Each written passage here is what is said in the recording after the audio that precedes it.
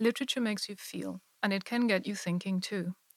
But how do you move from signs on a page to thoughts and feelings? And why does fiction sometimes feel more real than the world around us? My name is Karin Kokkonen, and together with my colleagues from the Literature, Cognition and Emotions Project, LC for short, we will discuss these and other questions in the coming weeks. Today's guest is Hugo Lönhaug, Professor of Biblical Reception and Early Christian Literature at the University of Oslo. Hugo, thank you for joining us. Well, thank you for inviting me. You work on something that's called Apocrypha. That's true. Texts which deal with God, Jesus, the apostles, but which somehow didn't end up in the Bible.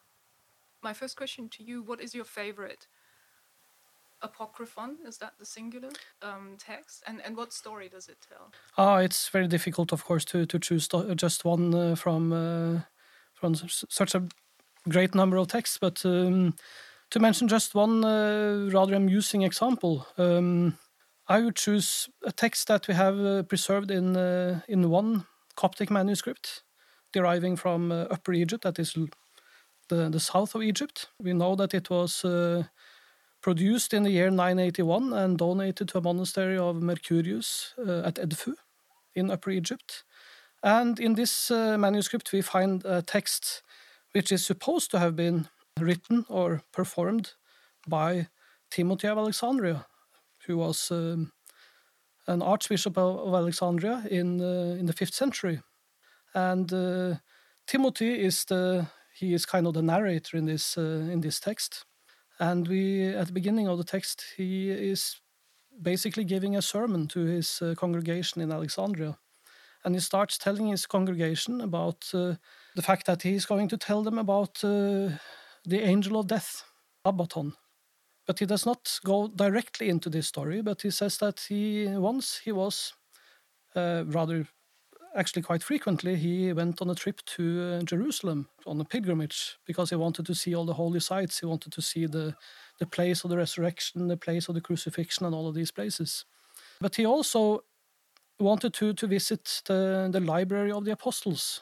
He went to the library, he talked to the librarian, an old priest, and he asked him to see a text written by the apostles about the angel of death, Abaddon, because, as he said, I want to know about his nature, who is he, and what kind of purpose does he serve. So the old priest, he goes and fetches this book on the investiture of the angel of death, Abaddon. And what we then get for the rest of this text is basically Pseudo-Timothy reading this text to us. So he starts reading this text. And then we get, of course, another narrator, who is one of the apostles, who tells us about a dialogue between Christ and the apostles on the Mount of Olives, where Peter, the apostle, asks Christ to tell them about Abaddon, the angel of death. He says, because you have already told us about Michael, the archangel Michael, and the archangel Gabriel, how they got their current positions. So please now also tell us about Abaddon. And Christ says, yes, I will tell you everything without hiding anything from you. So just listen. And he starts to tell about how this all hangs together. And basically, he starts with the beginning, with the creation of the human being. And he tells a story about how God wants the Father and the Son, God and Christ, they decide to make a human being. In order to do that, God sends for an angel, and he sends the angel to fetch clay with which he is going to make man, make Adam. And the angel goes to fetch clay, but when it comes to the clay refuses and says, no, you shouldn't take me, because this will only end badly, because this human being you're going to create will sin, and this will not be good. So he returns, the angel returns to God and says that I can't do it, so God sends another angel. And the same happens. So he sends another angel and another angel until the 7th angel, which is the angel Muriel. And he has no pity with the clay and takes the clay anyway and gives this to the Father and the Son, and they make Adam. Later, this angel, he gets the role of the angel of death, since he had no mercy, showed no mercy to the clay at all. So therefore, he becomes the king of all humanity and basically collects all the souls of people when they die. So you get the story of the fall too in this text, and also the story of the fall of the devil. The devil falls because he refuses to worship Adam, because the devil was already created, because the angels, the archangels, were created before Adam. And when God orders all of the angels to worship Adam, then the devil and his angels, those who follow the devil, they refuse. And as a result, the devil is thrown out of heaven. So this is a story we find in many of these Coptic Apocrypha, in fact, not least in a very long and interesting text called The Investiture of the Archangel Michael, which is then also referred to in the investiture of the Angel of Death, Abaton. And all of this you find in the Library of the Apostles. All of these are supposedly found in the Library of the Apostles, but only some of these texts actually have this elaborate frame narrative. So while this text on Abaton has this narrative, this frame, the investiture of Michael does not. But it's the same type of text, and they clearly overlap and they circulate in the same milieus. Can you say a little more about these milieus? I mean, who comes up with the idea to supplement the Bible, and who would be interested in reading about that and hearing about it? It's a very, very good question. And of course, now I have to say that the Apocrypha that I am concentrating on are Coptic Apocrypha. That is, Apocrypha written in Coptic, which is the final phase of the Egyptian language, when they started to use Greek letters in order to write Egyptian, which means that I have texts and manuscripts from the 4th century, basically, after Christ, until the 13th century. So it's basically in this time period that I am working. And in this time period in Egypt, it is quite clear that if you look at the manuscripts were produced and used by monks. Almost all of these manuscripts, we can be quite sure, were produced by monks. And we actually have no clear cases where these manuscripts were not produced by monks. So the monks were certainly copying and reading these texts. Who actually authored the original stories, the original works, is a different question, of course. And in many cases, especially with the early ones, they were authored in Greek and then translated into Coptic. So then we don't really know when. Some of them probably derives from the 2nd century and 3rd century and 4th century. But then, of course, later you also get a greater percentage of text authored in Coptic directly when you get to the 6th and 7th and 8th centuries. So the period that you describe, I mean, in Europe, that would be the Middle Ages. Is that a period category that works for Coptic as well? Not really. You can talk about late antiquity and Byzantine time period and into the early Islamic period in Egypt, since Egypt was conquered by the Arabs in the 7th century, mid 7th century. And so then you have after that the early Islamic period. And these apocrypha are particularly Coptic phenomenon? No, you also have apocrypha in many other languages. Myself, in my research, I have focused on Coptic apocrypha. But when we look at, of course, why did they actually compose these kind of things, I think we can draw the comparison with modern fan fiction, actually. There's an impulse for people to want to know more about the characters and events from the biblical story world, what they have read about in the Bible, basically, in the canonical texts. And people start to elaborate upon these characters and events and tell additional stories, quite similarly to how people today write new stories based on story worlds like the ones from Harry Potter, The Lord of the Rings, the Marvel Universe, or Star Wars, for instance. That's interesting. So were these apocrypha meant to be read alongside the Bible? Or to replace them? Well, I mean, what is the dynamic between...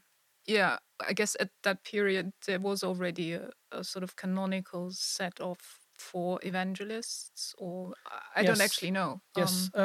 Basically, the canonization process started relatively early, and you have a major part of that process in the 4th century. When we look at these texts, a majority of the Coptic Apocrypha were certainly intended to be read alongside the biblical text and not intended to replace them. But there is a question concerning some of them, whether there was an intention or an aspiration for authority on a par with the canonical texts, like for instance with the Gospel of Thomas, or for instance the Secret Book of John, which are among the earlier apocrypha that we have in Coptic. And is that something about a community wanting their own apostle, or is it, as far as I understand it, in fan fiction, quite often the impulse is that you don't like the ending, so you write a new one, or you're somehow dissatisfied with the way in which the story goes. It shouldn't end like that. Yeah, that is to some extent what we find in some of these texts too, especially in many of the earlier texts. We have texts that argue that the material world was not created by the supreme deity, by God, but by a lesser creator God. So that's basically a reinterpretation of what you find in the canonical texts, basically turning a lot on its head. And why would one do that?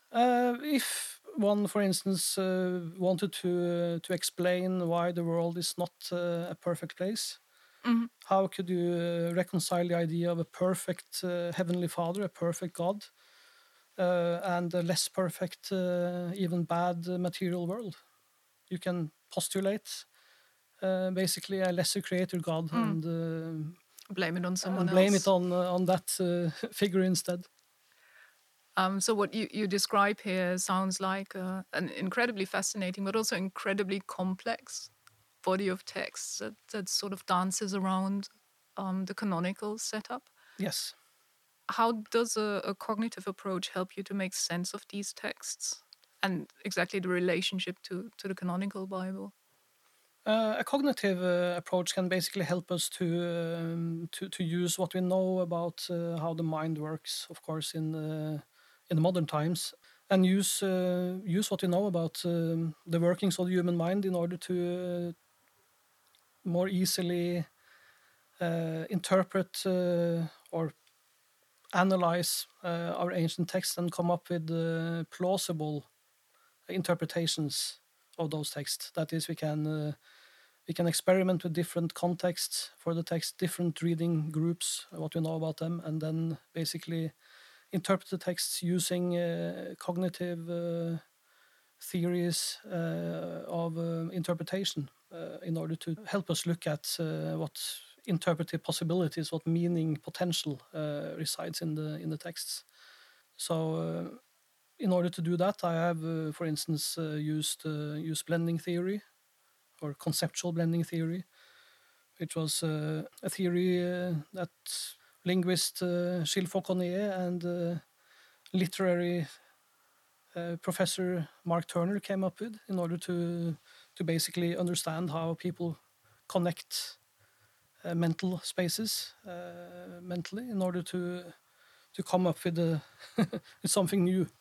So basically it's a method in which you can analyze the way in which metaphors work, but also you can also analyze the way in which metonymy works, but also, as I've shown, you can use it as a framework for analyzing intertextuality too. How when you read a text and there's an allusion to a different text. Can you give an example? Then you have two mental spaces that basically overlap and create something new. So you have basically texts that, for instance, talk about the crucifixion. There you have, for instance, Coptic Apocrypha dealing with this, and they only, of course, make certain elusive remarks sometimes to what we know from having read the canonical texts. And basically, they presuppose a knowledge of those texts. And what happens when you read and you get a mental space of what you read, you easily then blend that with connect it to mental spaces of what you already remember from having read about the same event in the canonical texts. And connecting these things, you come up with something, often something very new. Yeah, so you make new links between what you know and what is new, and Yeah. you fill the gaps. But I guess you also throw new light on. Then you can throw new light, especially on the old text too. You can then, for instance, then read again the canonical text and see what those texts might have meant. Things that you didn't already think about. For instance, that before the creation of Adam, 7 angels had already been sent to gather the clay, as I mentioned from that one text. Or the fact that Adam may not have been created by God the Father himself, but by lesser angels or by a creator God. And that, of course, allows you then to go back and read the Bible. Reread the Bible and understand the canonical biblical text in a new way. So basically, you can say that what the Apocrypha do is that they present the reader with additional building blocks, additional blueprints for the biblical story world. And that is also what is another, of course, cognitive perspective that you can use on this material is to use cognitive narratology and use the concept of a story world and how that works on the basis of multiple narratives. So a trans-narrative story world, a trans-authorial, trans-narrative story world. That is a story world that is created in the mind of the reader on the basis of more than one narrative. And narratives basically composed by more than one author. And where everyone can meet everyone else, and God has a little brother. Yeah. And these story worlds where this blending and this interaction takes place were nevertheless written, as you said earlier on, and copied in monasteries. Would they also play part in, say, monastic life? Or is that this idea that, there's a library of the apostles, and if you go to Jerusalem, you can ask the librarian to pull you a copy of this and that story? So there seems to be a link between this obviously, transcendental story world and the real world. Oh, yes, definitely. There are definitely links, both, of course, historical links and links with the real world. I mean, these stories when they're set in the real world, you have lots of dialogues between Christ and the apostles, for instance, set on the Mount of Olives. You have the library of the apostles in Jerusalem, and things like that. Although, of course, sometimes these texts are quite confused. So you in one of the texts called the Wisdom of Jesus Christ, you have a reference to the Mount of Olives in Galilee, which is of course wrong, but it's what you find maybe in that text. Maybe another Mount of Olives. Yeah. But I mean, the connection between the real world and this imaginary world, this story world, is of course very important also for the use of these texts in monasteries, because they were used in religious festivals, for instance. So in the festival of Michael, they would read the investiture of Michael to the other monks, and probably also to visiting lay people who visited the monasteries during these feasts.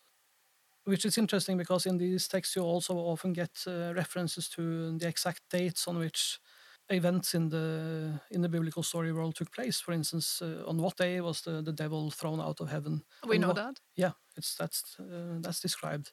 And on what date was Michael the archangel invested in his current position, put on his throne and given his crown and his staff and everything?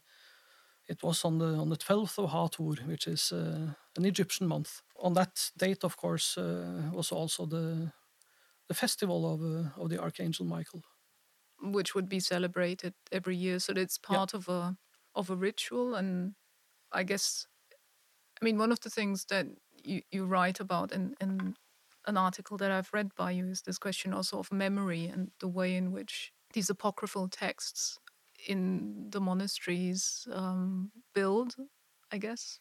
I don't know what the verb is that you would use, build memory. Yeah, it's very interesting because we know from several of the earliest monastic communities in Egypt, the Pachomian monastic community, which started in the 4th century, and also the famous community of the Archimandrite Shenute in the late 4th and early 5th century. We have preserved a lot of monastic rules by the monastic leaders of these communities, and it is quite clear that there was a quite strict educational program for the monks. For instance, they had to memorize a lot of the Bible, large parts of the New Testament, including the Gospels, the letters of Paul, and also Psalms. They needed to memorize the whole thing. So, of course, with all the monks having read and memorized all of these narratives, so it becomes really part of their whole mental world, embodied in a way, also and distributed also across the community, with the community sharing the same memory, which again helps us understand how and why they could understand really complicated, elusive theological writings in that community, like some of these more complicated apocrypha.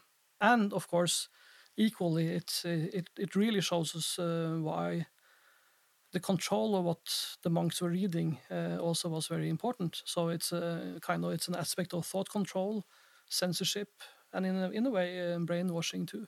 So who was in control? So in control, you had the abbots of the monasteries were in control, and we know from Shenute's monasteries, for instance, that they had a rule saying that you are not allowed to bring into or take out of the monastery any writings without the abbot clearing that writing, because there were certain things that the monks were not supposed to read. That were not part of their story world? Yeah. That would, for instance, include certain apocryphal texts that some of these monasteries would rather want to keep out of the collective memory of the monks. So were there, I mean, from my understanding, there are many monasteries in the area that you're studying. Mm-hmm. Would you say that each of them has their own, version of the the biblical story world then? Yeah, that's one of the interesting things, that they would have their different versions of the biblical story world based on the corpus of texts that the monks could read and were reading, and we know that they would be reading different things in different monasteries. And of course, one of the reasons why a monastic leader like Shenute, for instance, who was a really harsh and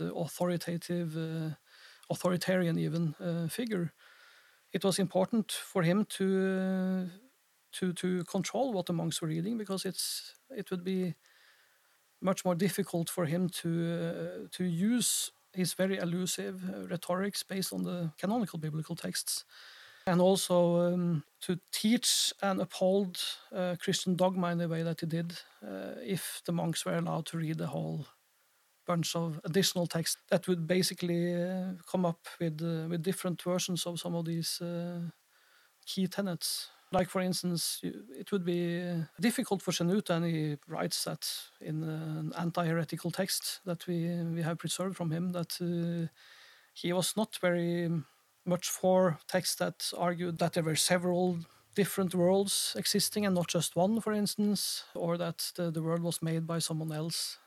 So he was very much against that kind of apocryphal text, as we find in, for instance, the Secret Book of John.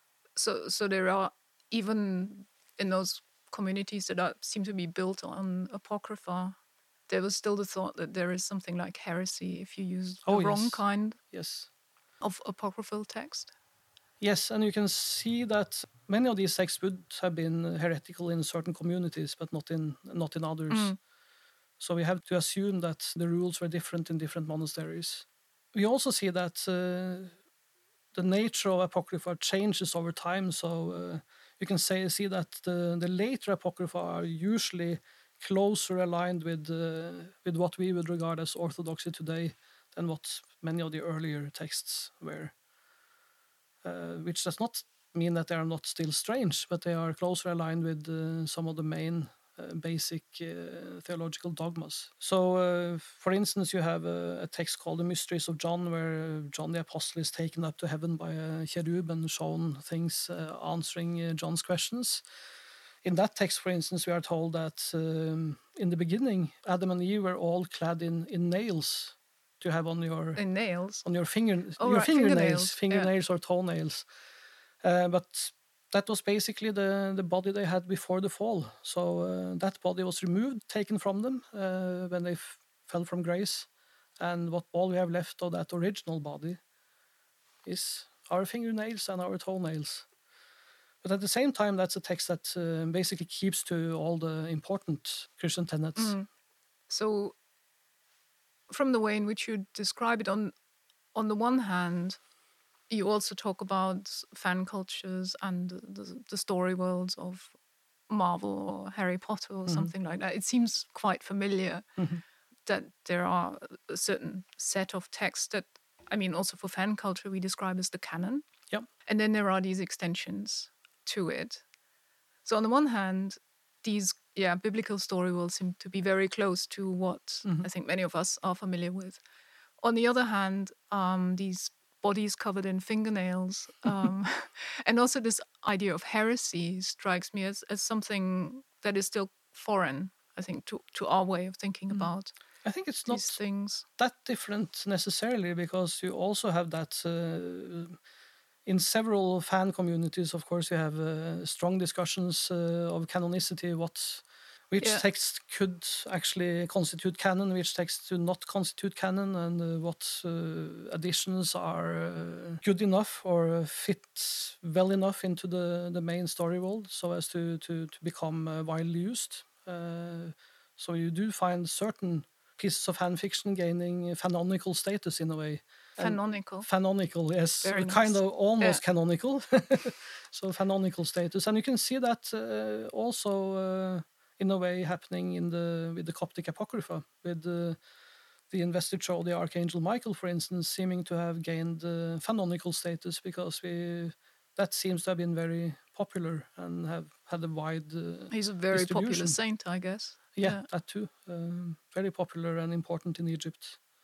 So we have many texts dealing with Michael. So given these similarities or shared, I guess, storytelling desires or whatever you want to call it, where do you see challenges in applying cognitive approaches to texts that, after all, are 1,000 years old or even older than that? Are there challenges, and how can one meet these challenges? I mean, how can one navigate that historical distance? Yeah, of course there are challenges, but with using cognitive perspectives, I see more opportunities actually than problems, because our human cognitive apparatus has not changed much in the last 2,000 years. Evolution does not work that quickly, basically. So I think because of that, as I also said earlier, I think we can use those insights from modern studies of how the human mind works and apply those to the ancient materials, because we can use them to fill in those perspectives, those frameworks, to fill in some of the gaps that otherwise haunt us when we look at these often quite strange to us narratives. Strange yet fascinating. Strange and fascinating, yes, that's for sure. It makes me want to read Apocrypha now. So I would like to invite you, for our listeners, to give us some reading recommendations. Yes, it depends what you want recommendations of. Of course, if you're looking at theory, I would certainly recommend people read some of the cognitive narratology of David Herman. For instance, his Storytelling and the Sciences of Mind, published on the MIT Press in 2013, I think is a very useful book. Also, Gilles Fauconnier and Mark Turner's book, The Way We Think, on blending theory. Mary Laurie Ryan, for instance, too, a very important scholar that I would warmly recommend. Mark Wolf on Building Imaginary Worlds. And then, of course, also, if you want to go out and read Apocrypha, there are many very good anthologies of Apocrypha published. You can read, for instance, the Nag Hammadi Library in English for one specific corpus of texts discovered in the 4th century in Upper Egypt, or you can also read more recent anthologies that also include much later compositions called More New Testament Apocrypha, edited by Tony Burke. So far 2 volumes of more New Testament Apocrypha, but also soon there will appear a 3rd one in that series. So the world of the biblical Apocrypha knows no end. No, it's very, very rich. And of course, people still produce additional biblical Apocrypha to this day. I mean, including modern movies like Mel Gibson's Passion of the Christ or other biblical filmatic versions of the biblical story world. Of course, many of which quite clearly incorporate apocryphal textual materials too, but which also, without doing that explicitly, are also part of an apocryphal building and elaboration of the story world. So it still goes on. It still goes on. But our podcast, unfortunately, is coming to an end. Thank you so much for an excellent conversation on Apocrypha and biblical story worlds and blending, and the way in which, through cognitive approaches, we can gain a bit more insight into these fascinating Coptic story worlds. Thank you. Thank you. It was fun. And thanks to everyone listening to the LCE podcast.